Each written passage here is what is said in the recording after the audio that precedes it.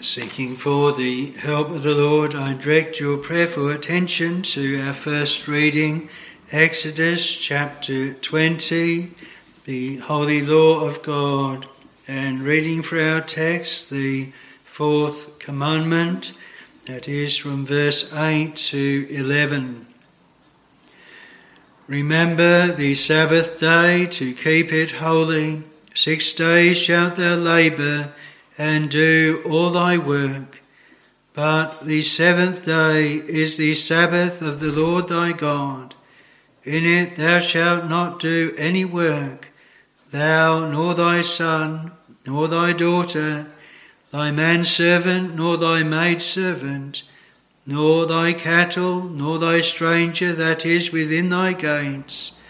For in 6 days the Lord made heaven and earth, the sea and all that in them is, and rested the seventh day. Wherefore the Lord blessed the Sabbath day and hallowed it. Exodus chapter 20 verses 8 through to 11. One of the 10 commandments. Now you will have noticed in the hymns that we've sung, and the last one we will sing, that it is pointing to our Lord Jesus Christ as the great antitype of the Sabbath, a rest in Christ. And this is a beautiful truth that is set forth in the Word of God. Instead of the toiling and labouring that the Israelites had for 6 days, and then they could rest, under the gospel in the Lord Jesus Christ, the Lord has finished the work.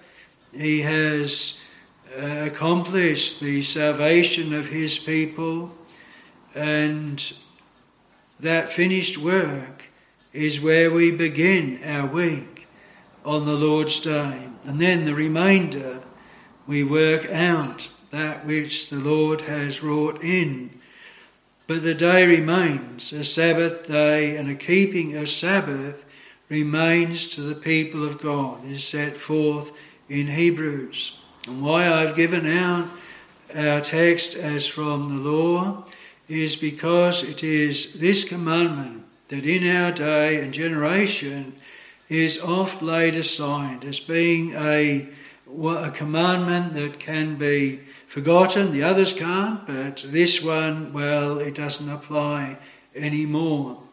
In the days of our hymn writers, Joseph Hart, Gadsby, and those that wrote the hymns that we've seen today, there was no question in those assemblies and really generally through the land as to the keeping of the Sabbath day. And we are very thankful in our denomination that generally it has been, and still for the most part we hope is, that the whole day is kept separate unto the Lord. Indeed, if we were to read I'll read it to you, the 1689 confession, Baptist confession on the Sabbath day, we read this: the Sabbath day is kept holy to the Lord by those who, after the necessary preparation of their hearts and prior arranging of their common affairs, observe all day a holy rest from their own works, words and thoughts about their worldly employment and recreations, and give themselves over to the public and private acts of worship for the whole time, and to carry out duties of necessity and mercy. So reads the 1689 Baptist Confession.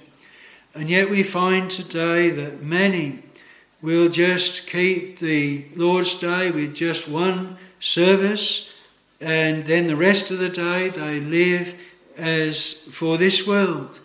And the Lord's Day is not kept. The churches, the chapels are empty. Men are lovers of pleasure more than lovers of God. And the sad thing is that this is amongst those that profess to fear God and profess to be a Christian. I want to put this perhaps in a bit of a personal context. When I was young, when I was unregenerate, then the Sabbath day was a very irksome day to me. I didn't like it. I wanted to be doing all the things in the week. I had to go by my parents to the house of God, but I sat in the house of God, and I say it to my shame, using that time to shut out the word and to plan all that was going on in the week. So what we've read in the Baptist Confession, though I couldn't be doing works, yet my thoughts were about worldly employment and recreation. And so I tried to use the time and really was breaking the Sabbath all the time. When the Lord called me by grace, it was one of those things that the Lord made a great difference in. Not only did he bring me to have an aching void that this world could not fill, and to give me to be drawn after Christ, but he made this world to be a vanity and vexation of spirit. And I remember at work we changed the hours of work from 40 down to 37.5 hours a week. I was working as a design engineer in Australia. And at that time I was still training and going to night school. And the firm decided that they would make one day a month to be a day that we had off instead of reducing our hours. So we still worked 40 hours a week, but one day a month we'd have off. And they decreed that day should be the Monday. Well, I did not want it Monday because I had night school that night. It meant I couldn't have a full day off because I'd have to go arrive up past work and to night school. I tried and tried to get it changed to Friday, and they refused to do it. But you know, I proved that was appointment of the Lord. There was many times the Lord blessed my soul on the Sabbath day, on the Lord's day. And on the next day, I so desired, and really I had another Lord's day, a day when I didn't have to go to work, a day when I could continue in the things of God. And if we are truly blessed by the Lord, we love his company, we love the word, we love his people. And when we get to the end of the Lord's day, when we have to return on the Monday to our labours, then it is sometimes with a heavy or a sad heart. There's going to be another 8 days before we can again meet together. And I believe this, that where our souls are healthy, and I haven't sadly remained in that sweet frame, and I really desire to walk in that. And for the Lord's people, really every day we are to seek the Lord. But some have changed it and they said, well, the Sabbath is no more. There's no one day, there's no special day. You worship the Lord all the time and every day. And therefore there's no time away from the world. There's no day that everyone in the community, the church, can gather together around the word. And really, to me, it just bespeaks people that though they may have a name to live, yet the world is their home. They are not looking for heaven. They don't desire to come apart and rest a while. When our Lord brought the disciples, there was much coming and going, and he said, come ye apart and rest a while. It wasn't worldly rest. It wasn't worldly employments. They sat and they heard his word. And we have this reflected then in the confessions. And I believe it is something where it needs to be reaffirmed to us regularly and to counter the spirit not just of the world but of the church in our present day. And so I wanted to trace with the Lord's help going from the creation right through the law to our Lord's teaching, which we read in Matthew, and then the types and what is set forth as a type. And of course my contention is that the one day in 7 as a holy hallowed day is of perpetual obligation. It continues for the people of God. So I want to begin going back to the creation in Genesis chapter 2, and where we read from verse 1, "Thus the heavens and the earth were finished, and all the host of them. And on the 7th day God ended his work which he had made, and he rested on the 7th day from all his work which he had made. And God blessed the 7th day and sanctified it, because that in it he had rested from all his work which God created and made." And so we have this, not only a day of rest where God rested, but it was sanctified, it was set apart. And the reason why it was set apart was because that in it he had rested from all his work which God created and made. Remember, this is the literal creation. This is the creation of the heavens and the earth. It is a work of God. And may we remember that the greater work of God and work of our Lord and Saviour Jesus Christ is the work of redemption. Keep that in mind as we go further on. Especially the reason here, this is a day because God has rested from all his work. Think of the works of creation, the work of our Lord Jesus Christ in redemption upon the cross. It is finished.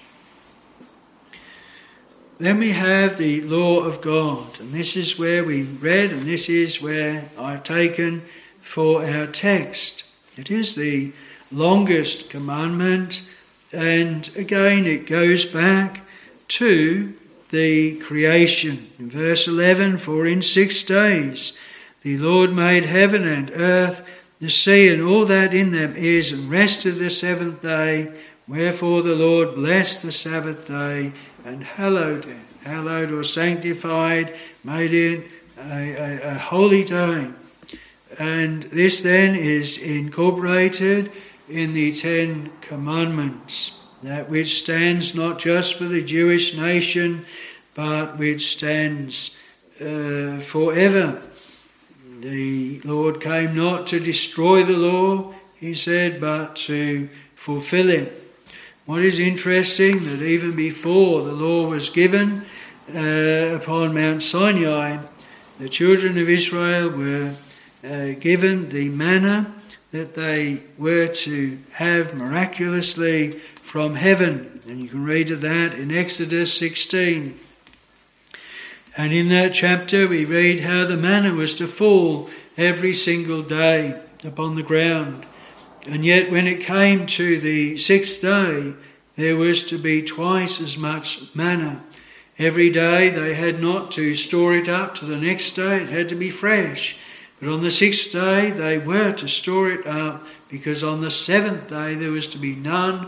They were not to be gathering their food on that day of rest.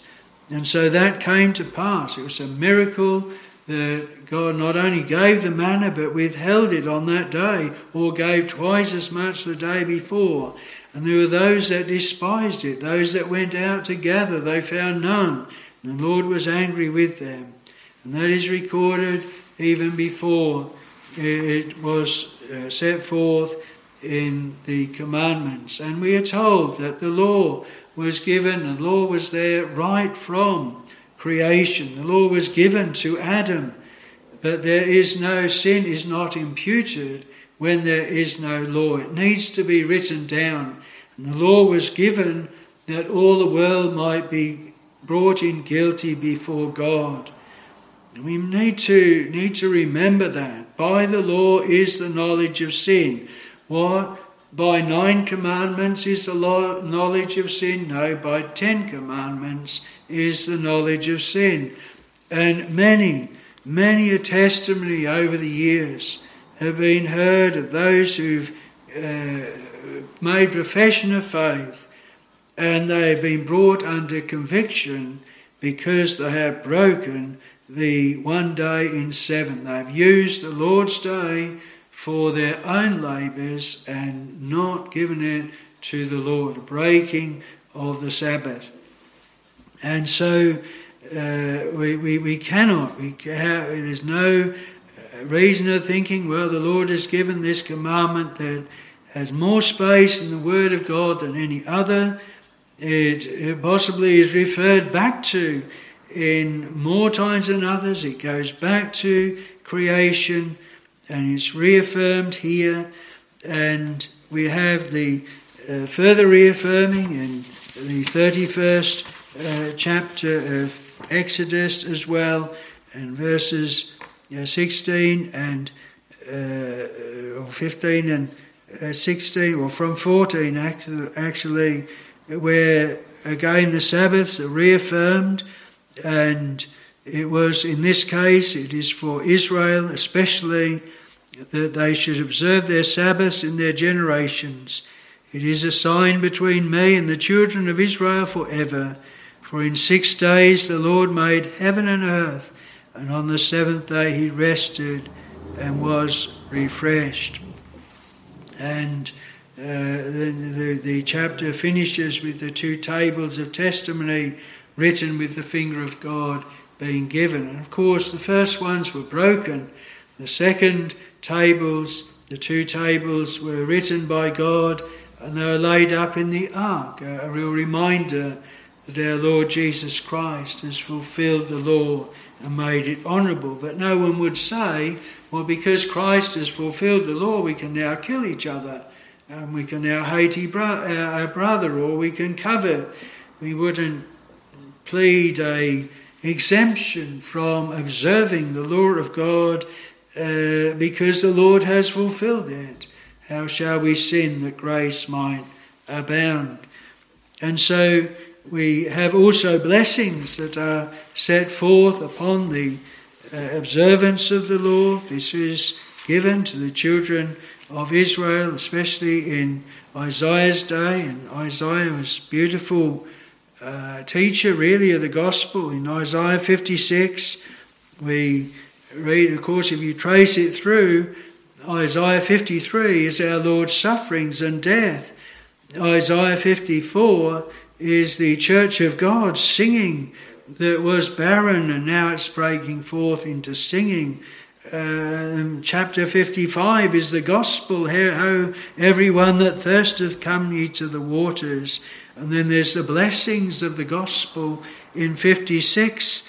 And it would have been a wonderful thing if the eunuch, being blessed by Philip, had gone on his way still reading through Isaiah, and he would have got to 56 and read the blessing on the eunuch. Neither let the eunuch say, behold, I am a dry tree.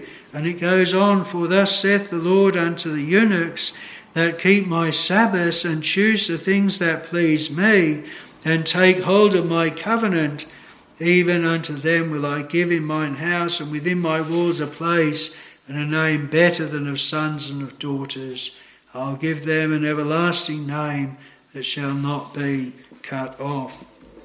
And these things were dealt with as well by Nehemiah. But before we pass on from that, we think of at the end of Isaiah 58, if thou turn away thy foot from the Sabbath, from doing thy pleasure on my holy day, and call the Sabbath a delight, the honourable of the Lord, the holy of the Lord honourable, and shalt honour him, not doing thine own ways, nor finding thine own pleasure, nor speaking thine own words, then shalt thou delight thyself in the Lord, and I will cause thee to ride upon the high places of the earth, and feed thee with the heritage of Jacob thy father, for the mouth of the Lord hath spoken it.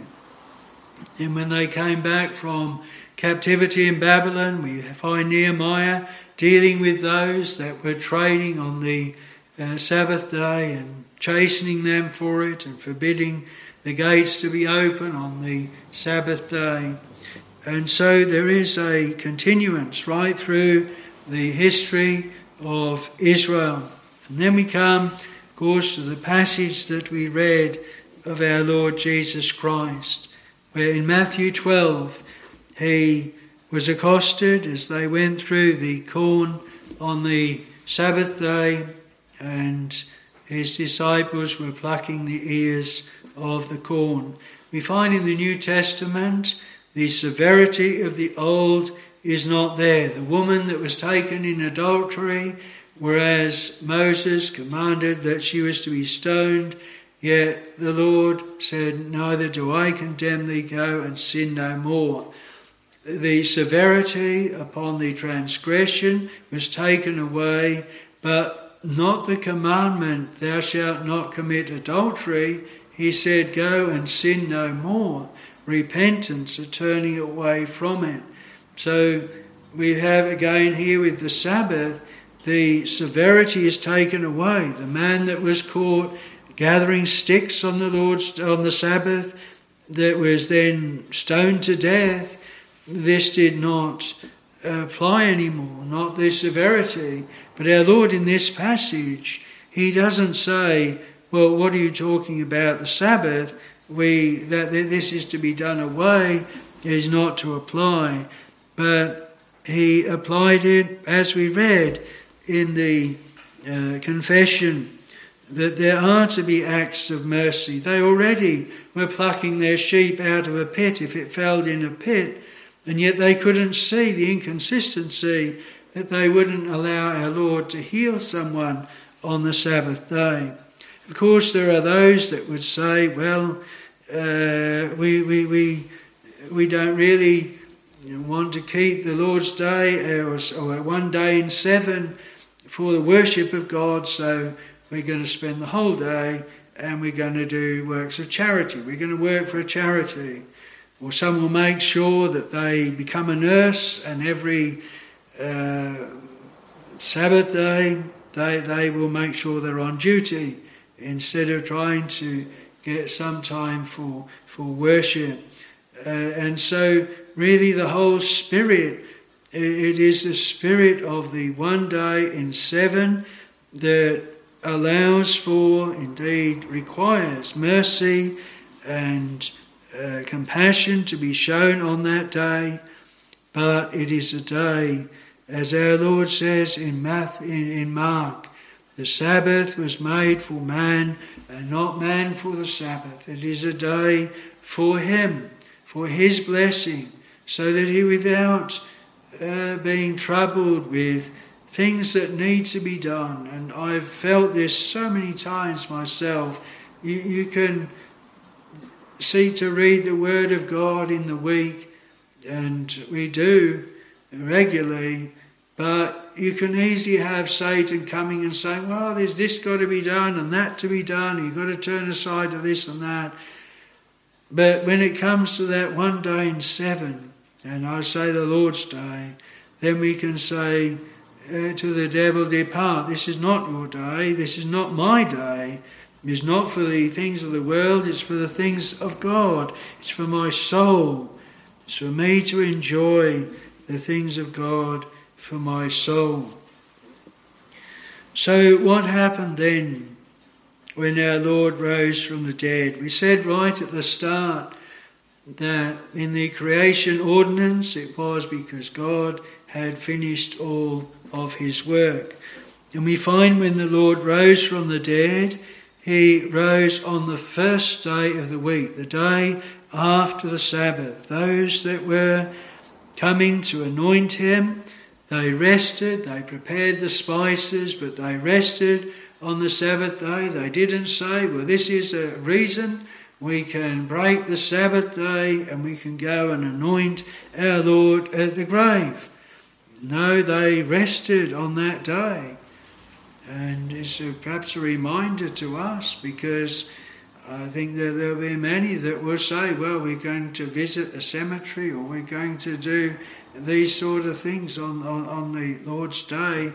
And you think of those dear women and how much they loved the Lord, and yet they rested, they waited until it was a day that was not the Lord's but theirs to go and anoint him.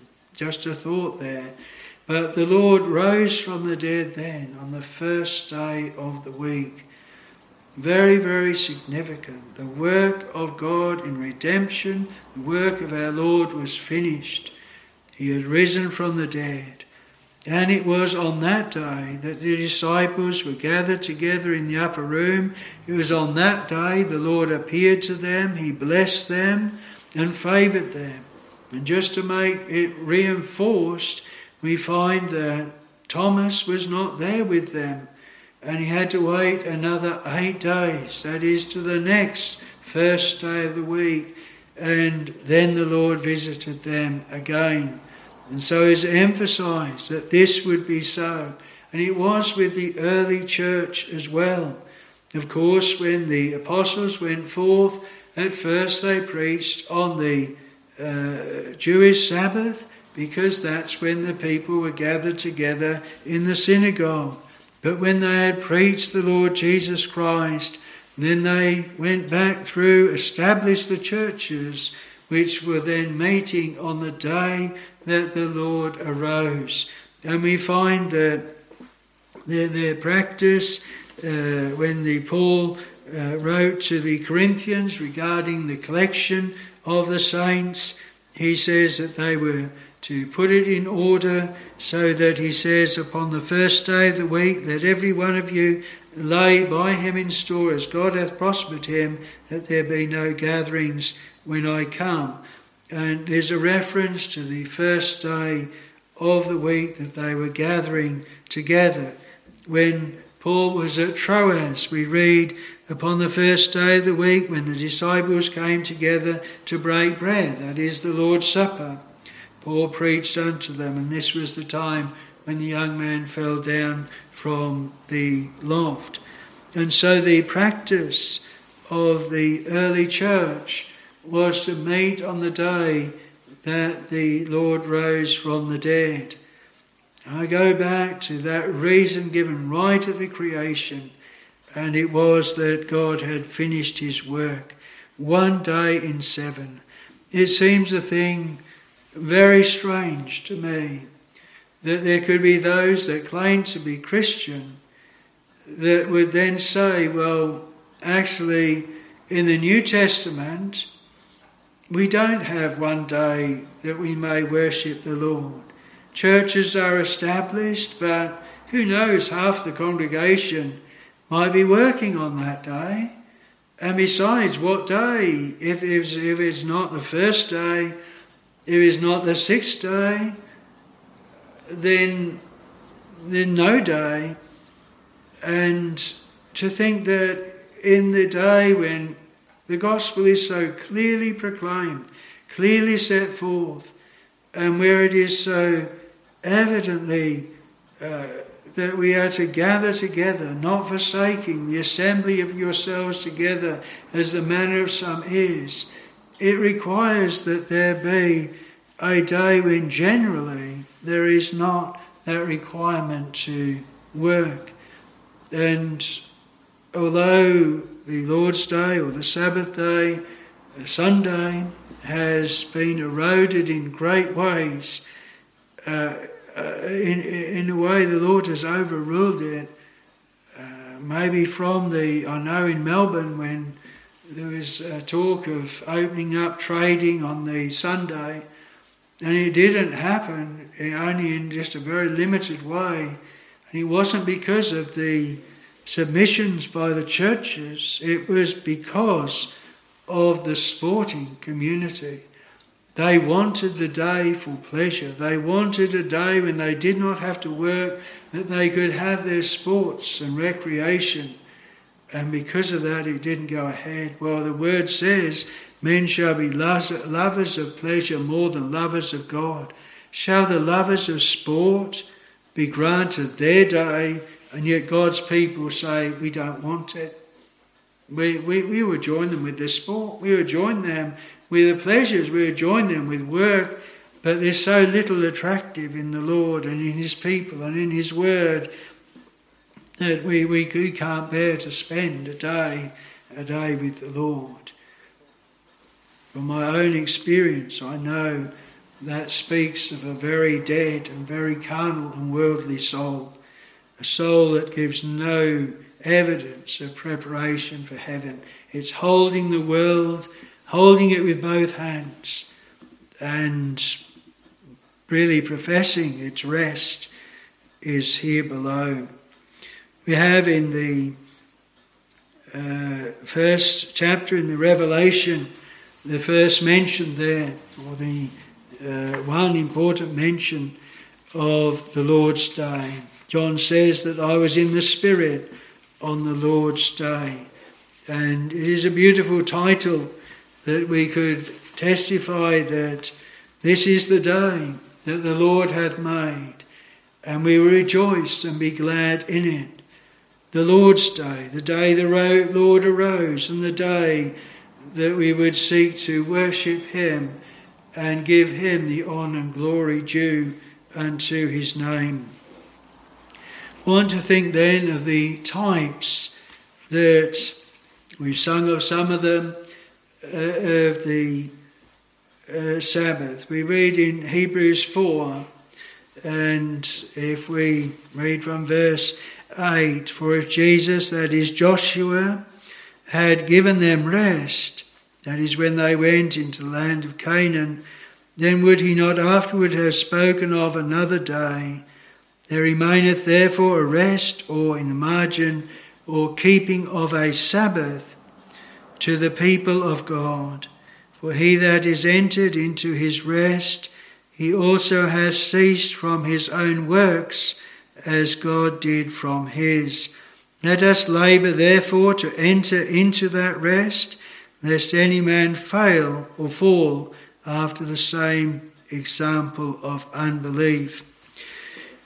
And so we have the times. We have the time of our Lord's finished work. Our Lord testifying he came not to destroy the law, not to disannul it, but he came to fulfill it. And as we have stated in the Old Testament, it was a covenant of works with all of their sacrifices, the amount of labour and work that went into that. They had to labour during the week, but then at the end they could rest and they could then worship the Lord. But when our Lord has come, he has finished the work. There is no more need for any further sacrifices. The ceremonial law is finished that pointed unto Christ. Christ has fulfilled the law in that way.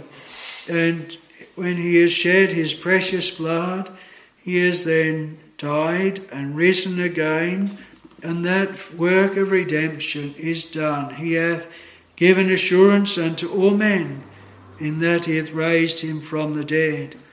The theme that runs through all of Paul's writings and Peter's, especially Paul to the Galatians, is that they are not saved by the works of the law, but by the works of faith, and the faith in the Lord Jesus Christ. And the condemnation to the Galatians was that they were saying on one hand they were saved by Christ, but on the other hand they wanted still to continue in the law with the circumcision. Now the apostle didn't say to them, now you be careful, there's not just circumcision, don't you dare have one day in 7, don't you keep that, because then you'll be under the law and not under Christ. He doesn't at all. He deals with the ceremonial law, and he deals with the fulfillment of the law in the Lord Jesus Christ, in that we now rest first. We rest in Christ. We believe he has finished the work. It doesn't need us to do it.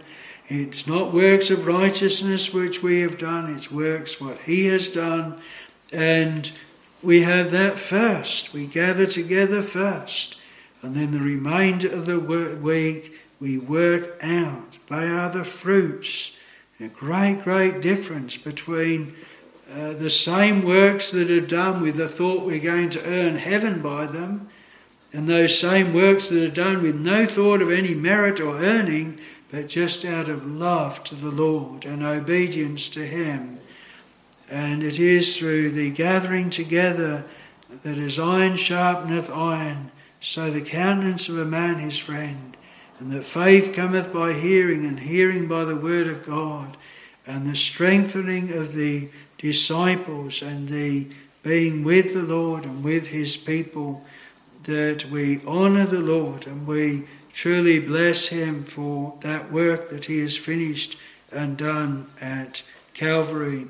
So the one day in 7, it is that type of our Lord Jesus Christ and his finished work at Calvary and in the gospel. It is also that continuing of a day of rest in not now the Jewish Sabbath, but the Lord's Day, called the Lord's Day because the Lord arose on that day, because the early church observed that day when they gathered together. It is also a type of heaven, the same as Canaan was a type of heaven. And we know that here below it is toil and trouble and sorrow. And there remains that rest in heaven. And it is a blessed thing for the people of God to anticipate heaven, anticipate when they shall be completely done with all here below. No more earthly pleasures, no more work and labour and toil, no more striving against sin and Satan, but forever with the Lord.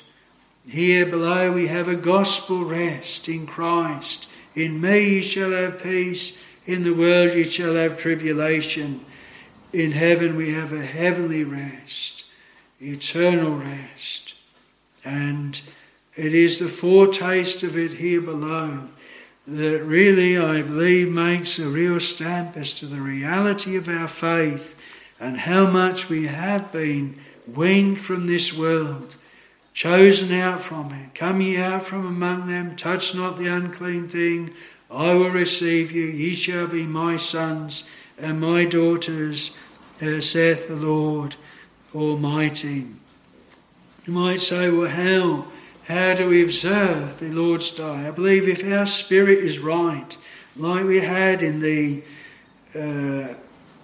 Baptist confession, there is a making provision. You think on the Saturday, preparing the meals so that there's not as much work to be done. There's differences among us. Some will never cook anything. Some will just have cold meals. But the spirit is the same, to minimise what needs to be done. And if we're having a good meal, then it is that all the preparation is done before, and it's done so easy can be heated up and done. Minimum, washing up, cleaning up. If your car's got to be filled with petrol, it's filled the other day before. Make sure you don't have to buy things on the Lord's Day. Sometimes there'll be emergencies. Sometimes there'll be times we would have to do those things. But they are the exception rather than the rule. It is a day for the Lord, not for ourselves.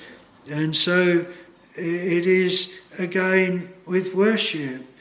The confession states the whole day. Again and again it does. And it seems to be a thing, especially today, that it is only just part day. Just one service and that an hour. And the rest of the day is just given to our own pleasure. And how can one argue to be spiritually minded and to love the Lord, his people and heaven, and yet they cannot leave the world, cannot leave its pursuits, cannot leave its pleasures, cannot spend a time with the Lord. One day in 7, the Lord, that is all the Lord says. The rest is yours, this is mine. But men will say, no, we want yours as well. We want to use your day as well. And there's many things. Sometimes it's very hard. The amount of travelling I've done and going over to Tasmania from the mainland many, many times. I think there was only one time the only way of getting back was to go on the Lord's Day. And I remember it because I felt how wrong it was, and yet that time I had to do it. And sometimes it is very difficult not to include the Sabbath, but it should be our real desire to make our plans so that wherever we are, we can have it a day that we rest from worldly obligations and pursuits, and to spend that day for the edification of our souls and our families, and our rest of our bodies as well. That is God's provision, that we should have one day to rest our bodies and our minds, and to feed upon the Word of God, and to worship Him, to give it for worship and to praise of Almighty God. And may it truly be a means of trying our state, and that we must be honest with ourselves as to how we really are for eternity, how much this world is our home, how much we've been weaned from it, and how much we really delight in the Lord. And I trust my desire would be to go back to those early days when I loved that time in the Lord's house, and would spend a second day if I was able to. And yet we grow cold and worldly and far off. But if we are rightly exercised, our desire will be that we might have those little heavens upon earth, and desire to be with Christ and that eternal rest in heaven. Well, may the Lord bless this word. May we not ever treat this part of the Ten Commandments just as irrelevant, but may we see how it has gone from the sixth to the first day, or seventh day to the first day of the week, and it is the Lord's Day. It is the Christian Sabbath. I've had those that profess they're Christians speaking in a very deriding way. There is no such thing as a Christian Sabbath. There is, it is scriptural. It is where those that are a true follower of Christ and his disciples will have a Sabbath, a day of rest, a day of worship, a holy day, recognising the finished work of our Lord Jesus Christ. The Lord add his blessing. Amen.